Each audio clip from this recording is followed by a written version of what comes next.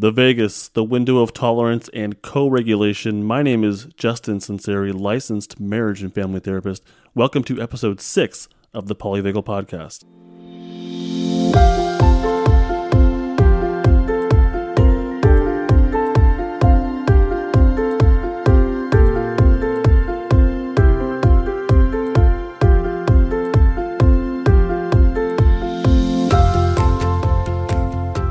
We got a lot to get to today. This should be a pretty safe episode. Nothing super shocking here at all. But just continue, please, to be aware of how you're doing, please. No music samples, nothing like that. No audio samples this time. But I do have a couple story times here for you. These are both from today that are just general examples of the polyvagal theory in real life. The first one was with my daughter. Okay. We were visiting my in-laws. They just got a new house. We were playing in the park in the community with my daughter and my son playing frisbee. And while we're there, my father-in-law locks himself, actually all of us, out of the house on accident. It was this unfortunate series of events where he had reset the code to the garage, happened to lock the door, leaving the screen door happened to lock on its own with the keys on the inside. So anyhow, we were all locked out of the house, so we rigged it so that there were these like ladder type gardening things that are supposed to, I think, support like wisteria or support some sort of vine plant. And they're not ladders, but we used them as a ladder. My daughter went way up to the top of the fence. Not a fence, it was a wall. It was like 8 feet, so it was taller than me. Probably like 8 feet. We got her up there. She climbed using these wire ladder makeshift things. Got to the top and was basically stuck there because it's an 8-foot drop down. And there was an AC unit she could jump on, but we didn't think that was a great idea. I got up there. I saw how far it was. I wasn't going to drop down. I wasn't going to drop on the AC unit because I don't want to break it. So we took the wisteria holder, wire, whatever it was, to the other side of the wall, propped it up, pushed it down in the dirt. I was able to reach because it's pretty tall. And then I was able to hold it while she put one foot on that and then the other foot onto the AC, got in the house, blah, blah, blah. But at the top of it, she dropped down the ladder. Her adrenaline went way up with this whole series of events. For her, her blood was pumping. She felt scared, but she braved it. She was able to tolerate it enough and brave those feelings, get down, run in the house, and she was super proud of herself, super excited. She got in there, was yelling, I did it. She's almost 10, by the way. But that was an example of her adrenaline being up, being dropped down the ladder into really kind of danger mode, but being able to release the energy by going down and running into the house, unlocking the doors and yelling, I did it, and releasing the energy, and then coming out and telling me, hey, I did it, Daddy, I did it, and searching for that positive social engagement and bringing herself way back up to the top of the ladder and successfully doing that. The other example here from today is we were at the mall in Modesto. If you saw me, I was the guy with the long beard, the glasses, and the rosy cheeks. Anyhow, we were at Modesto Mall, and we were walking through, I think it was Macy's, and there was a girl. I saw a girl who was looking rapidly around, using her neck, looking rapidly around. Her body was sort of quickly moving this way and that way. She would walk one way and turn the other way. And I could tell, well, she's looking for something. It's probably for her family. She was sort of talking to herself, but her face was flat. Eyes were wide open. I told my wife, hey, like something's going on over here. And I said to the girl, can you find your parents? And I made sure to say it in a very positive, kind of voice, use my prosody, like, hey, are you okay? Can you find your parents? She said no. And she was definitely way down the ladder. She was terrified. And it was all in her body language, very rapid movements, sort of using her neck and head to orient, to find her parents, like where's safety? Where's my protection? So I scooped up my son. My wife was holding him at the time. So I picked up my son, and my wife kind of took over being the, motherly kind of figure for the girl, I think, and said, hey, honey, and she kind of took over, used lots of prosody without even, she doesn't know all this stuff. She just sort of does it. being a very safe person for the little girl, and said, let's go find someone that, that works here so they can help find your parents. So we did that. And the people that worked there, lots of prosody, super friendly. 2 female workers were like, yeah, come on over here, honey. And they were so helpful. And of course the girl was still terrified, but they went to the desk and started working. So I'm like, this isn't over yet. The girl hasn't found her parents. I'm not satisfied. So we kept walking in the way that I saw her walking. I'm like, okay, I'm Batman at this point, and I'm ready to solve the crime. And I'm pretty mobilized. I went down the ladder a little bit, like scanning the environment for where's the parents. And I saw another girl, a little bit older than the first one, and a couple of parents and family members. And they were looking around, and I saw their body movements. And I'm like, here we go. And I said, hey, you looking for your kid? And I pointed him in the right direction. So that felt really good. I wish I probably would have been kind of creepy, but I wish I kind of watched the reunion of the two. But yeah, that little girl was terrified, and she dropped way down the ladder. It was sad to see that, but I'm glad it worked out well. So yeah, there's a lot to get to today. Today we are talking about, well, actually, I guess I already said it in the intro. The first thing I'm sure you guys already know is that there's a big focus on the brain and self-regulation. And of course, the brain is important, but we sort of focus on it and we keep it there. But we're an entire organism. We're more than just a brain. But that's where every time I go to a trauma training, brain. Lizard brain this, flip your lid that, brain. And it neglects that there's a whole bunch of other stuff going on. And there's a big focus in mental health in general on self-regulation. But I think this is the wrong model. We have the brain as like the hardware, the computer, and self-regulation, like coping skills, is like the software that we input. But I don't know how helpful that is for a lot of the kids that I work with. That hasn't seemed to be very helpful at all. Anyhow, this sort of focus really neglects the role of the rest of the body. This neglects the state of danger or safety that the client or the patient or the student is in. They aren't just doing behaviors that need a reinforcer, like an M&M or a Skittle or something like that. These aren't just like behavioral issues that I see, at least with the kids that I work with. These aren't just like behavioral issues where you just reinforce it and that's it. No, there's more going on. There's some sort of state that their body is in, that they're walking into the session with or walking into school with. They're coming in this state, and it's not just a matter of putting in the right software. But when we look at the brain as the computer of the body, and that's the most important thing, then we're like, okay, what kind of software do we need to input? Okay, here, breathing this, counting backwards that, count all the blue objects in the room, this, all that kind of stuff, which is fine. But for a lot of these kids and adults, I'm sure, this isn't super helpful. And this really, the biggest thing here is that it neglects the relationship priority. When you focus on the brain and you focus on self-regulation, you're neglecting the importance of relationship. And that is the most important thing. And I will make that case for you as we go on through this episode. The first thing I want to talk about real quick is the vagus, the polyvagal theory. You've probably heard me say vagal theory a number of times by now. The vagus is the main highway or the connection between the brain and the body. This is the brain-body connection, which I think is amazing. So it's just, nerdy, kind of cool. It's the connection between the brain and the body. The vagus regulates all the autonomic stuff that we don't have to think about, like breathing and heart rate and digestion and so on. I think the freeway analogy is really good for this. It's a highway. But this freeway is different than a normal freeway because there's 4 lanes going north and 1 lane going south. This means that 80% of the fibers in the vagus, and the vagus is like a conduit. It's like a pipe with fibers in it, I think is the right way to put it, or a cable with fibers inside of it. 80% of those are going to the brain, from the body to the brain. It's communicating to the brain. And 20% are going from the brain down to organs and periphery organs and whatnot. This is important because we can heal from the bottom up, from the body to the brain. And that's really the opposite, I think, of what a lot of what we get about mental health and about trauma and whatnot. But we can heal from the bottom up. So breathing can change our state. But so can movement and dancing and art and yoga.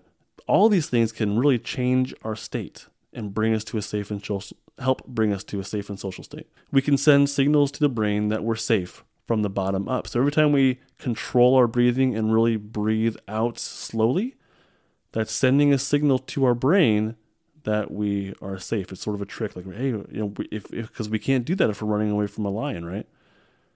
And also from the outside in, we can receive cues of safety from safe people. And just looking at the brain as a computer and inputting the right software, we neglect that we can work from the bottom up and that we can get it from the outside in from safe people. There's something called the vagal brake. This is the influence of the safe and social system, which calms the heart down. I'm not going to get super technical here, so I'll just put it that way. The safe and social system has a calming effect on the heart.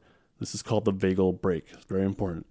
But basically what this means is that it keeps the flight and fight behaviors in control. Without the vagal brake, the heart would beat 20 to 30 beats per minute faster. So the heart rate would go, if we didn't have the influence of the safe and social system, our heart rate would go up, which would result in mobilization behavior. It would result in flight, fight behavior. So those of us who have a strong safe and social system, we are able to tolerate distress more than someone who has a weaker safe and social system or a weaker vagal brake, that is. So, but now the strength of the vagal brake depends on co-regulation, experiences of early childhood. And I do believe the vagal brake can strengthen, actually I know it can. It can strengthen. Dana does has some really nice, interesting exercises on the vagal brake in her book about therapy and polyvagal theory. But really, the strength of the vagal brake depends on co-regulation experiences of early childhood. And yes, you can exercise it and strengthen it later on. But early childhood, vagal brake, super important. Day to day, the vagal brake is important because we use it to navigate life smoothly, to get through the day. With a strong enough vagal brake, we don't attack the person that cuts us off on the March Lane exit from I-5. We don't attack them. We don't ram into them with our car because we have a strong vagal brake. We don't flee from our boss when we're called in for a talk. We don't run away. We're able to tolerate the stress that that situation may cause. With a strong enough vagal brake, we can gently ask our kids to get to the point when they're talking, even though we're super annoyed and want to snap at them to hurry the heck up and get to the point. I'm sure you can't. That's just me, right? With a strong enough vagal brake, sorry, that's just me. With strong enough vagal brake, we can notice our professional shortcomings and problem solve instead of quitting our jobs. So it's super important just to get through the day and to problem solve, to be able to communicate with your partner or with a coworker when things don't go perfectly. Trauma survivors, of course you're wondering, trauma survivors have a compromised or a weakened vagal brake. It doesn't mean it's broken or that it's irreparable or irreparable. I'm not sure how to pronounce that, but they have a compromised vagal brake. So small moments of distress become enormous challenges to their ability to use the brake. People with a compromised vagal brake, they leave school when something goes wrong. I see this all the time. When something goes wrong, they're out. Or they fight, and again, I see this a lot. They fight when they perceive a threat. When I worked in juvenile hall, this was like, everyone's on guard. I used to work in a couple of them, but this was before I was a therapist. But I worked in one that was a non-lockdown facility in La Honda, California, was part of San Francisco County. And basically, if the kids' offenses were high enough, they would go to this non-lockdown place up at the top of a mountain, and they were in a dorm. There was no cells. So, but it was oddly calming because it was in the woods, and the fact that it was so open, it seemed like it was weirdly like calming for the kids. And not being in a cell actually seemed to help. But anyhow, but they were always on guard, like during like breaks, during not recess, but break times when they got to go on in the blacktop. they would click up and be in their groups, and overall it was smooth, but they would definitely be looking for threat. So and so they could easily be very quick to fight because their vagal brake was not strong enough to handle even small moments of like potential threat. The window of tolerance. This is the idea that like how much can your safe and social system endure before it releases and the flight-fight system kicks in. That's your window of tolerance, is how much can you put up with, or how much can you endure, how much stress can you undergo, how many cues of danger can you endure before your safe and social system, or before the vagal brake releases, your heart rate goes up and the flight-fight system kicks in, the mobilization, sympathetic arousal kicks in. And for victims of trauma, for kids who come and go from dangerous situations, their window of tolerance is, of course, very small. And that's not because they're defective, it's because they are surviving extreme situations. And it has to be that way. It's the way it should be, unfortunately.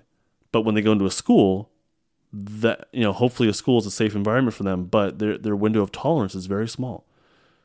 So kids are entering school already at the limits of their window of tolerance because they come from environments where, they got ready for school, but mom's still asleep.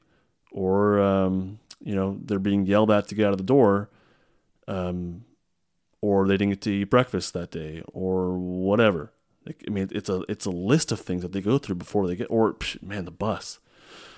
Kids on buses, public school buses, oh man, that's nothing but cues of danger, sorry. So kids are entering school already at the limits of their window of tolerance, or they may actually be outside of the window of tolerance and into flight and fight, or even down into shutdown. So they're coming into the state already, and so that one last thing will break the window and the social engagement system is now completely off and they're in flight and fight mode.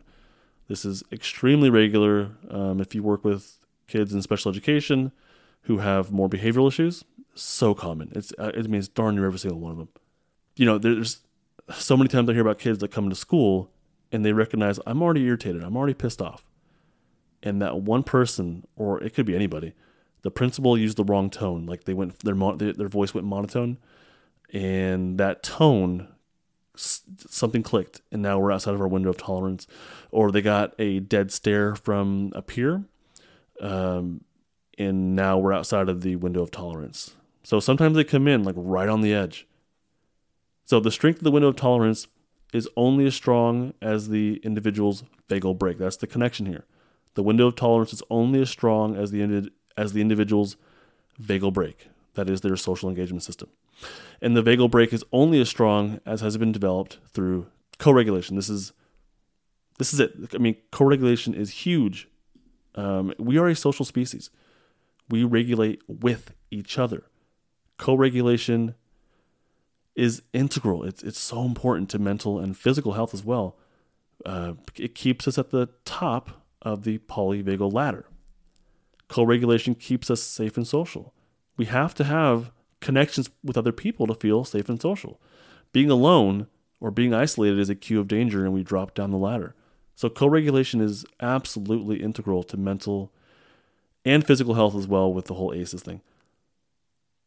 Like I said, this keeps us at the top of the polyvagal ladder, ideally. Before we had language, mammals would use their voice to indicate if they were safe or dangerous to come close to. That's without language, just their voice. So we still do that, not we, but mammals still do that. Dogs, they will growl, they will go deep. They will growl when they want to appear threatening, and they will bark in like a high-pitched noise when there's potential danger. At least my dog does that. She does this horrible high-pitched bark that scares the heck out of all of us. But basically, when she does that, all of us feel this, we feel scared. There's this sharp reaction inside of us, right in our chests, and that alerts us like, what's going on here? So, but that the dog doesn't have language exactly, but she's able to use her voice to alert us to danger. And safety leads to, I think I talked about this, closeness and touch. Closeness may have been very adaptive and integral to survival for early mammals, of course, obviously with being in families, being close to each other. Breastfeeding, obviously, you need safe touch for that.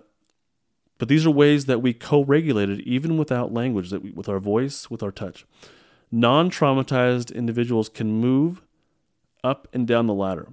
We're able to tolerate that and move up and down the ladder and recover. If we drop down the ladder, recover more easily as well.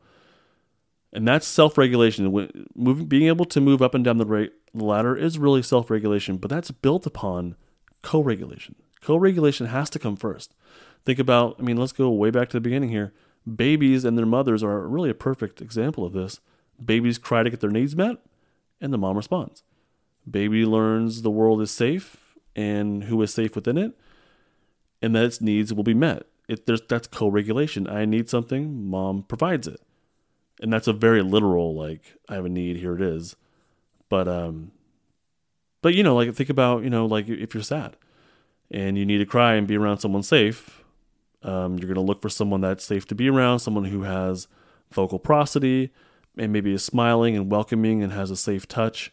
You're hopefully not going to seek help from someone who's monotone, with their eyes wide open and usually, not showing any facial affect whatsoever. That's going to be a danger. You're not going to be able to successfully co-regulate with that person. With the first person, you'll be able to co-regulate with, and they will help you to come back up the ladder from whatever state you're in. Babies aren't born self-regulating. No one's born self-regulating. It comes from co-regulation. But co-regulation has to happen first. And it continues to happen throughout life. Like I said, someone passes away, it's really hard to handle that by yourself. You go, ideally, and I know it's not true for everybody. I've worked with plenty of kids that there's not a community healing when it comes to death. But ideally, you connect with others, and you co-regulate together in your sadness, but also work up the ladder together. That's ideally, but I know the world isn't that way. So with co-regulation, we expect kids in class to be able to self-regulate. But this is not realistic for traumatized kids. This is not realistic. It's honestly quite silly. And so we're shocked when traumatized adults aren't able to self-regulate. What do you expect? They haven't gotten it. And as kids, they didn't get it. So to expect this out of a kid that we know is not in a safe and social state, who's perpetually there or chronically there, who comes from a dangerous environment, or a foster child, to know that they're in a certain state, but then to expect them to be able to self-regulate in class and sit still and pay attention, that's ridiculous. It's just not it's not reality. We have to build upon, there has to be a co-regulation first. That's where they learn this stuff. These self-regulation skills that we hope kids have, at first it comes from co-regulation. I know I keep saying this, but I have to. It first comes from co-regulation at home and with peers as well, but home especially. Hopefully at home we're getting gentle touch to help someone that's sad. We're providing gentle, safe touch. Hopefully at home we're problem solving to help someone that might be worried about a test for our kids. Or hopefully at home we're listening and we're using eye contact, we're giving hugs. But when it comes to successful co-regulation, we have to have at least one safe person that can tolerate their neuroception of going down the ladder. So we have to have one safe person, and this safe person has to be able to tolerate going down the ladder a little bit, or the neuroception of danger, because the other person in the dyad might not be in a safe state. So we're going to pick up on danger cues from them. And if we have two people down the ladder, this is a dysregulated dyad. Just like the inner system of each individual is in a state of dysregulation. If you're down the ladder, your inner state is in a state of dysregulation. Because when we're regulated, we're optimized for health and growth and restoration. And when we're dysregulated, we're now prioritizing defense. This is not a healthily regulated system.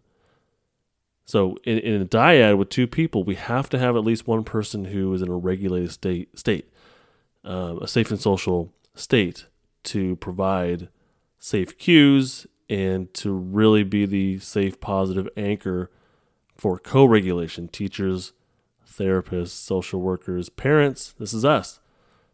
The states down the ladder These can be reinforced by someone else who's also down the ladder, but from what I'm understanding, this is different than co-regulation. So we can absolutely, two people who were in fight mode, they can absolutely reinforce each other's behaviors, like gang members. I keep bringing gang members up, I know, but they absolutely reinforce each other's behaviors. But that's not the same as it's not the same as co-regulation, because neither of them is in a regulated state. Anyways, real quick example happened. Actually, I won't give a timeline on this. It's hard to give examples because they're so specific, and of course, I'm bound by confidentiality. So, hearing these things could easily, if the right person will hear that and be like, "Oh, I know who you're talking about," if they're local. Anyhow, so simple example: a student in class who dropped down way down the ladder and basically was having a meltdown in class. The teacher provided lots of safe cues, but this kid came in he just in a different state. He was already in this flight mode, sort of, and he pretty rapidly went down. Once the process began of him going further down the ladder, it was very rapid, and he basically went into he was still in flight. His muscles were tensing. He started to cry, but he kind of froze there. So I guess he dropped all the way down to freeze, at least for a little bit. And the teacher, her face went flat, and she looked over at me, wide eyes, and flat affect. So I went over there, and I have to be the person who's in a regulated, safe, and social state. So the kid was unresponsive to my attempts to interact with him and just, hey, what's going on? How you doing? And all that, basic stuff. Completely unresponsive, tearing up. And I realized he's past the point of being able to use his executive functioning, and really he's probably not picking up my voice the way that I'm intending it to, if at all. So I just stayed there with him. I didn't pile on and added the problem. I didn't threaten, you're going to, miss this assignment. We'll have to call your dad or your mom or whatever. So I didn't make the situation worse. I just sat there with him, and he's in the middle of class, and he's basically stuck in his chair, and his legs were moving like he was really, really, really tense. Not moving like want to run, but he was like this sort of like kicking motions, more of an aggressive kind of thing. So it was like he was stuck there, but really extremely tense and almost an aggressive crying. So it was like this. I'm not exactly sure what state it might have been. It might have been like shut down and fight, sort of like back and forth, oscillating. So I just sat there with him and almost whisper pretty much, and made sure I had enough prosody, just saying, I'm still here with you. You're not alone. I'm right here with you. Whenever you're ready, we can get up and step outside and breathe in some cold air. And, I'm right here with you. And I allowed silence, and I allowed him to be in his state, and just didn't make it worse. So I have to be the safe one. I have to be in a safe state. And if I drop down the ladder and I turn to those, like, you better do this or else, it just makes it worse. It piles on, and no one at that point is regulated, and there's no co-regulation happening. So eventually he got up voluntarily. We stepped outside, and he continued, but now he was standing up. At least he's outside. There's more open space. He's breathing in some cold air. I sat down on the concrete while he stood up because I wanted to appear smaller than him and really look up at him. I didn't want to dominate. I'm a pretty big person. I didn't want to dominate and stand over him. So I got down real low and made sure to give him lots of gentle eye contact as he was ready for it, and just continued to say, hey, I'm still here with you. You're not alone. That kind of stuff. We'll go back in whenever you're ready. And the whole thing took about 10 minutes, and his meltdowns can easily last a lot longer. But luckily I was there. He sees me as a safe person, and we were able to work through that stuff in about 10 minutes, and he went back to the teacher and reintegrated himself back into the lesson. And a couple times he did go back down the ladder, but he was able to catch it. His vagal brake was, I think, strengthening already. But at least that's the way I view it. But he was able to catch it and keep himself back up the ladder. And that happened a couple times where he'd drop, catch it, come back up, and interact with his peers and using safe and social cues and engagement. We in the service professions and we as parents, we need to be in a safe state. We need to be in a safe and social state because we're going to be interacting with individuals who are not. We have to be the ones that are safe and bringing people back into the safe state. Like they're not there. We have to bring, to me, to me, like we're bringing them back into a safe state. And for myself as a parent, when my kids are throwing a fit, or my son, the 3-year-old, when he's throwing a fit, I know that if I get angry or if I show disappointment first, those things make it worse. And if I swallow my pride and make sure I'm in my like safe and social state and give a hug instead, it works a lot better. He gets back to a safe state, honestly, pretty darn quickly. So if I lead with love, it really kind of helps out a lot more than leading with disappointment or frustration or shame or anything like that. But we have to be in that safe state first, even if it means swallowing our pride or whatever you want to call it. We have to be responding to people's needs while guiding them toward being, independent or toward learning in a classroom. But we have to be safe and social first. Kids don't learn well in a classroom from a teacher who's not in a safe and social state at all, period. There's a few co-regulation ideas, concepts or pieces that I want to talk about.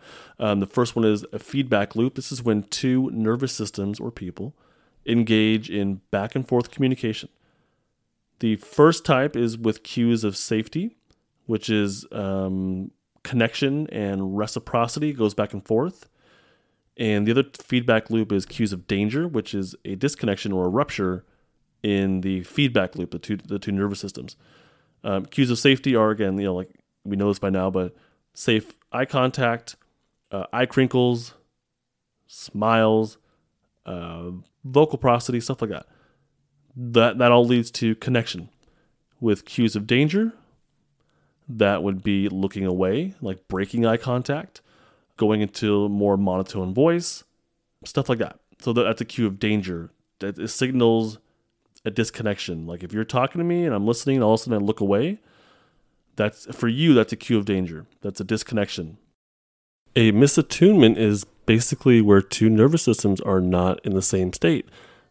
Easy example is when kids come into class, hopefully they're safe and social, but many kids, especially our traumatized ones, or who come from abusive environments or don't have basic needs met, they're not coming in that state.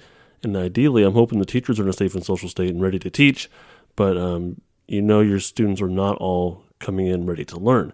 And that may be because they are in flight or fight or even shutdown.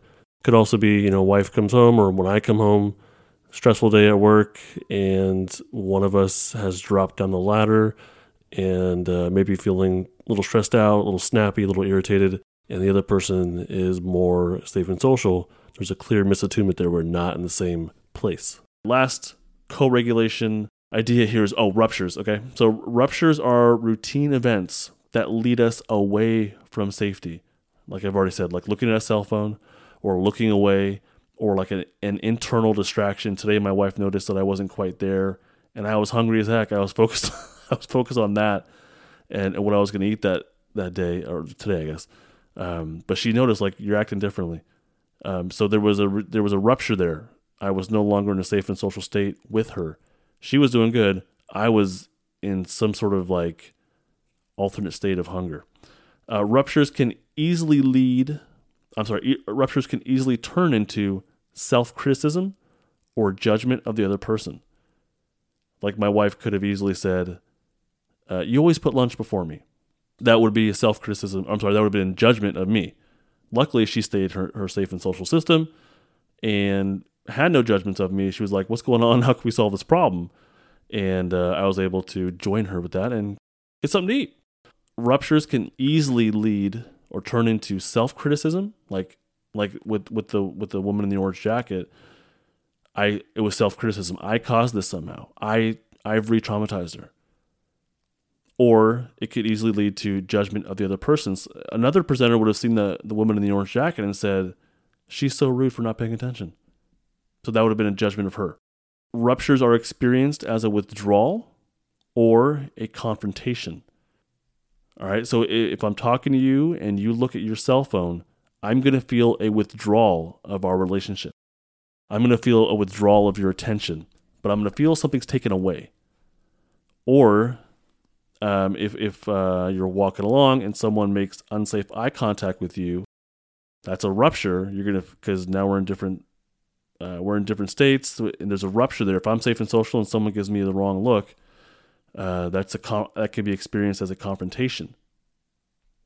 When ruptures happen, they need to be repaired. If not, negative expectations of future interactions can be the result. Like, we can come to expect that. A baby cries when attention is removed, and then the mother responds. All right. So if a baby needs attention, if it's been removed, it'll cry, and then the mother will respond. So the mom didn't give the attention necessary. That's the rupture. The baby cries, the mother responds. That's fixing it. Responding to the rupture, responding to the need, and repairing the rupture. That's the repair, is when the mom responds and provides the attention. She's repairing the rupture. So the last concept here is face-to-face interaction. This is extremely important. We've talked a lot about this already. All mammals do this. Face-to-face is often very helpful in reducing conflict, especially if the interactions occur in a safe environment. Sometimes, a kid who's dropping down the ladder, all they need is that smile or just that look, just that reminder of like, hey, you're not alone. And that might be enough to help bring them back up the ladder. When we're in a defensive mode, though, it turns off the face and heart connection. The faces become blank when we're challenged, when we're in pain or when we're scared, and our heart rate goes up. There's a direct connection from the heart to the brain to the face and neck muscles. Like this, the face is a polygraph. It shows the state of your heart. So it's extremely important that we keep our vagal brake strong, that we can keep our heartbeat not in that mobilization, like a higher heart rate state. Not in sympathetic arousal, that we stay in safe and social mode, and that will show on our faces, and that will show to somebody else who can pick that up and also hopefully use that as a way to stay in their safe and social mode.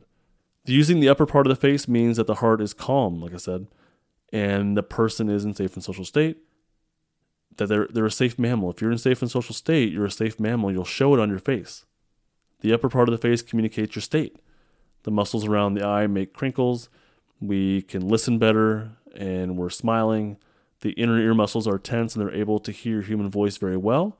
So why does this stuff matter? You can have a direct influence on the people that you serve on a professional level, or anyone on a day-to-day basis, or your kids. You have a direct and powerful influence on these people. Even simple things like your face and your voice and how you use them, and being mindful of your safe and social state and making sure that comes through, has a big impact on anyone, kids, clients, strangers.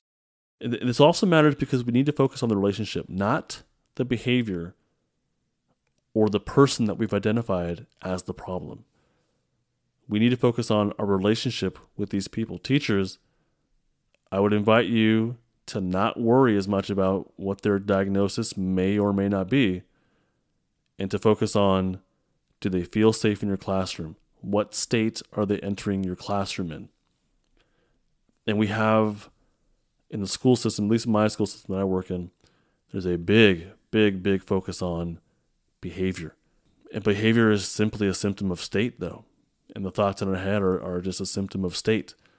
So I would really encourage teachers to do that, to focus on what state are the kids in my classroom entering in. What state are they in right now?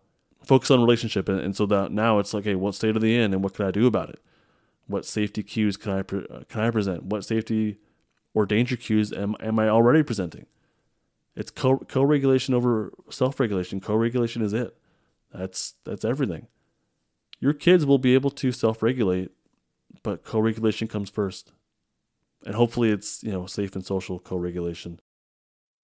But hey, let me focus on my fellow therapists here for a second as well. Where are you at when you enter a session? I always check in with myself. I'm not saying that I'm always in a perfectly safe and social state. I know that's when I'm at my best, that's where I'm at. But hey, after a few sessions of hearing about some heavy trauma, it definitely affects me. So I really have to check in with where I'm at before the next session, because I really want to bring my best to every single one. And I know that when I'm in safe and social state, then I'm way more attuned to the person in front of me. I'm feeling things way more deeply with them.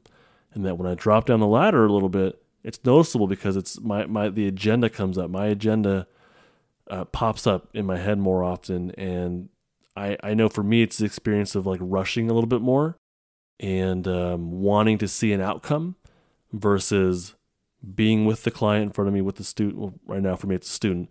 Being with the client in front of me and really being attuned to where they're at and being able to speak to and with them on that level. It's a much different experience. And teachers, what do you bring into class with you? It's, like, are there issues with your union or with the principal? Did a parent chew you out over the phone from one of your students, the previous, during your break? Did someone steal your lunch from the fridge? I mean, what do you walk into the classroom with? Is there a certain student that you're dreading? Like you're going to feel that stuff and you're going to give that off.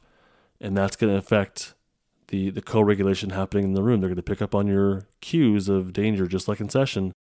If I'm feeling irritated, that stuff is going to come off, and the client in the room will pick up on that. Even if it's not conscious, it's neuroception. They will unconsciously pick up on these cues of danger. If I'm looking away because I'm lost in my head, the client's going to pick that up. Let me tell you why else this is important, because when we realize how important co-regulation is, we realize how important we are as part of the co-regulation. We are half of it. And this forces us to take our own inventory. That's something a coworker of mine in the past used to say, was to take our own inventory, to look inward, to look at where we're at and what we're bringing to the table. We are half of the co-regulation here. And I think that's huge. That's all we have control over. I don't control my clients. We don't control the students in the room. We do have control over ourselves, hopefully. And if not, it sounds like you're down the ladder a little bit too far there, or that your vagal brake is weakening. But all we do is control ourselves. So this forces us to take our inventory. How much control over yourself do you have? How far down the ladder are you? And once you realize that, it's like, okay, now what do you want to do about it? So safety first, which comes from relationship, and then behavior will improve. This is true in therapy. This is true in school. So don't be the tipping point. Kids are coming into class in an unsafe state, and all they need is that tipping point. All they need is that wrong look or that sarcastic comment or that monotone voice. Don't be the person to give that to them. Do the best you can. Do the best you can to be that safe person who is helping them, give these safe and social cues, helping them come up the ladder. Do the best you can. All right. Thank you so much for listening to episode 6 of the Polyvagal Podcast. The podcast is growing rapidly, and I thank each of you so much for helping to spread the word. I've been getting some really interesting questions. I think I'll be putting those in blog posts. That'll probably, I think that's the way it's going to go. But there's some really interesting questions. I love to hear where everyone's at as far as what they're wondering about. That helps me to understand the needs of you, my audience, better. So please keep sending in questions. And if I don't know the answer, I'll tell you. Thank you so much for listening. I hope this has brought you some value. Please, if you have a question about anything, I'd love to hear it. Possibly address it in a future episode or in a blog post. Feel free to contact me. There's some links in the description. Thanks again.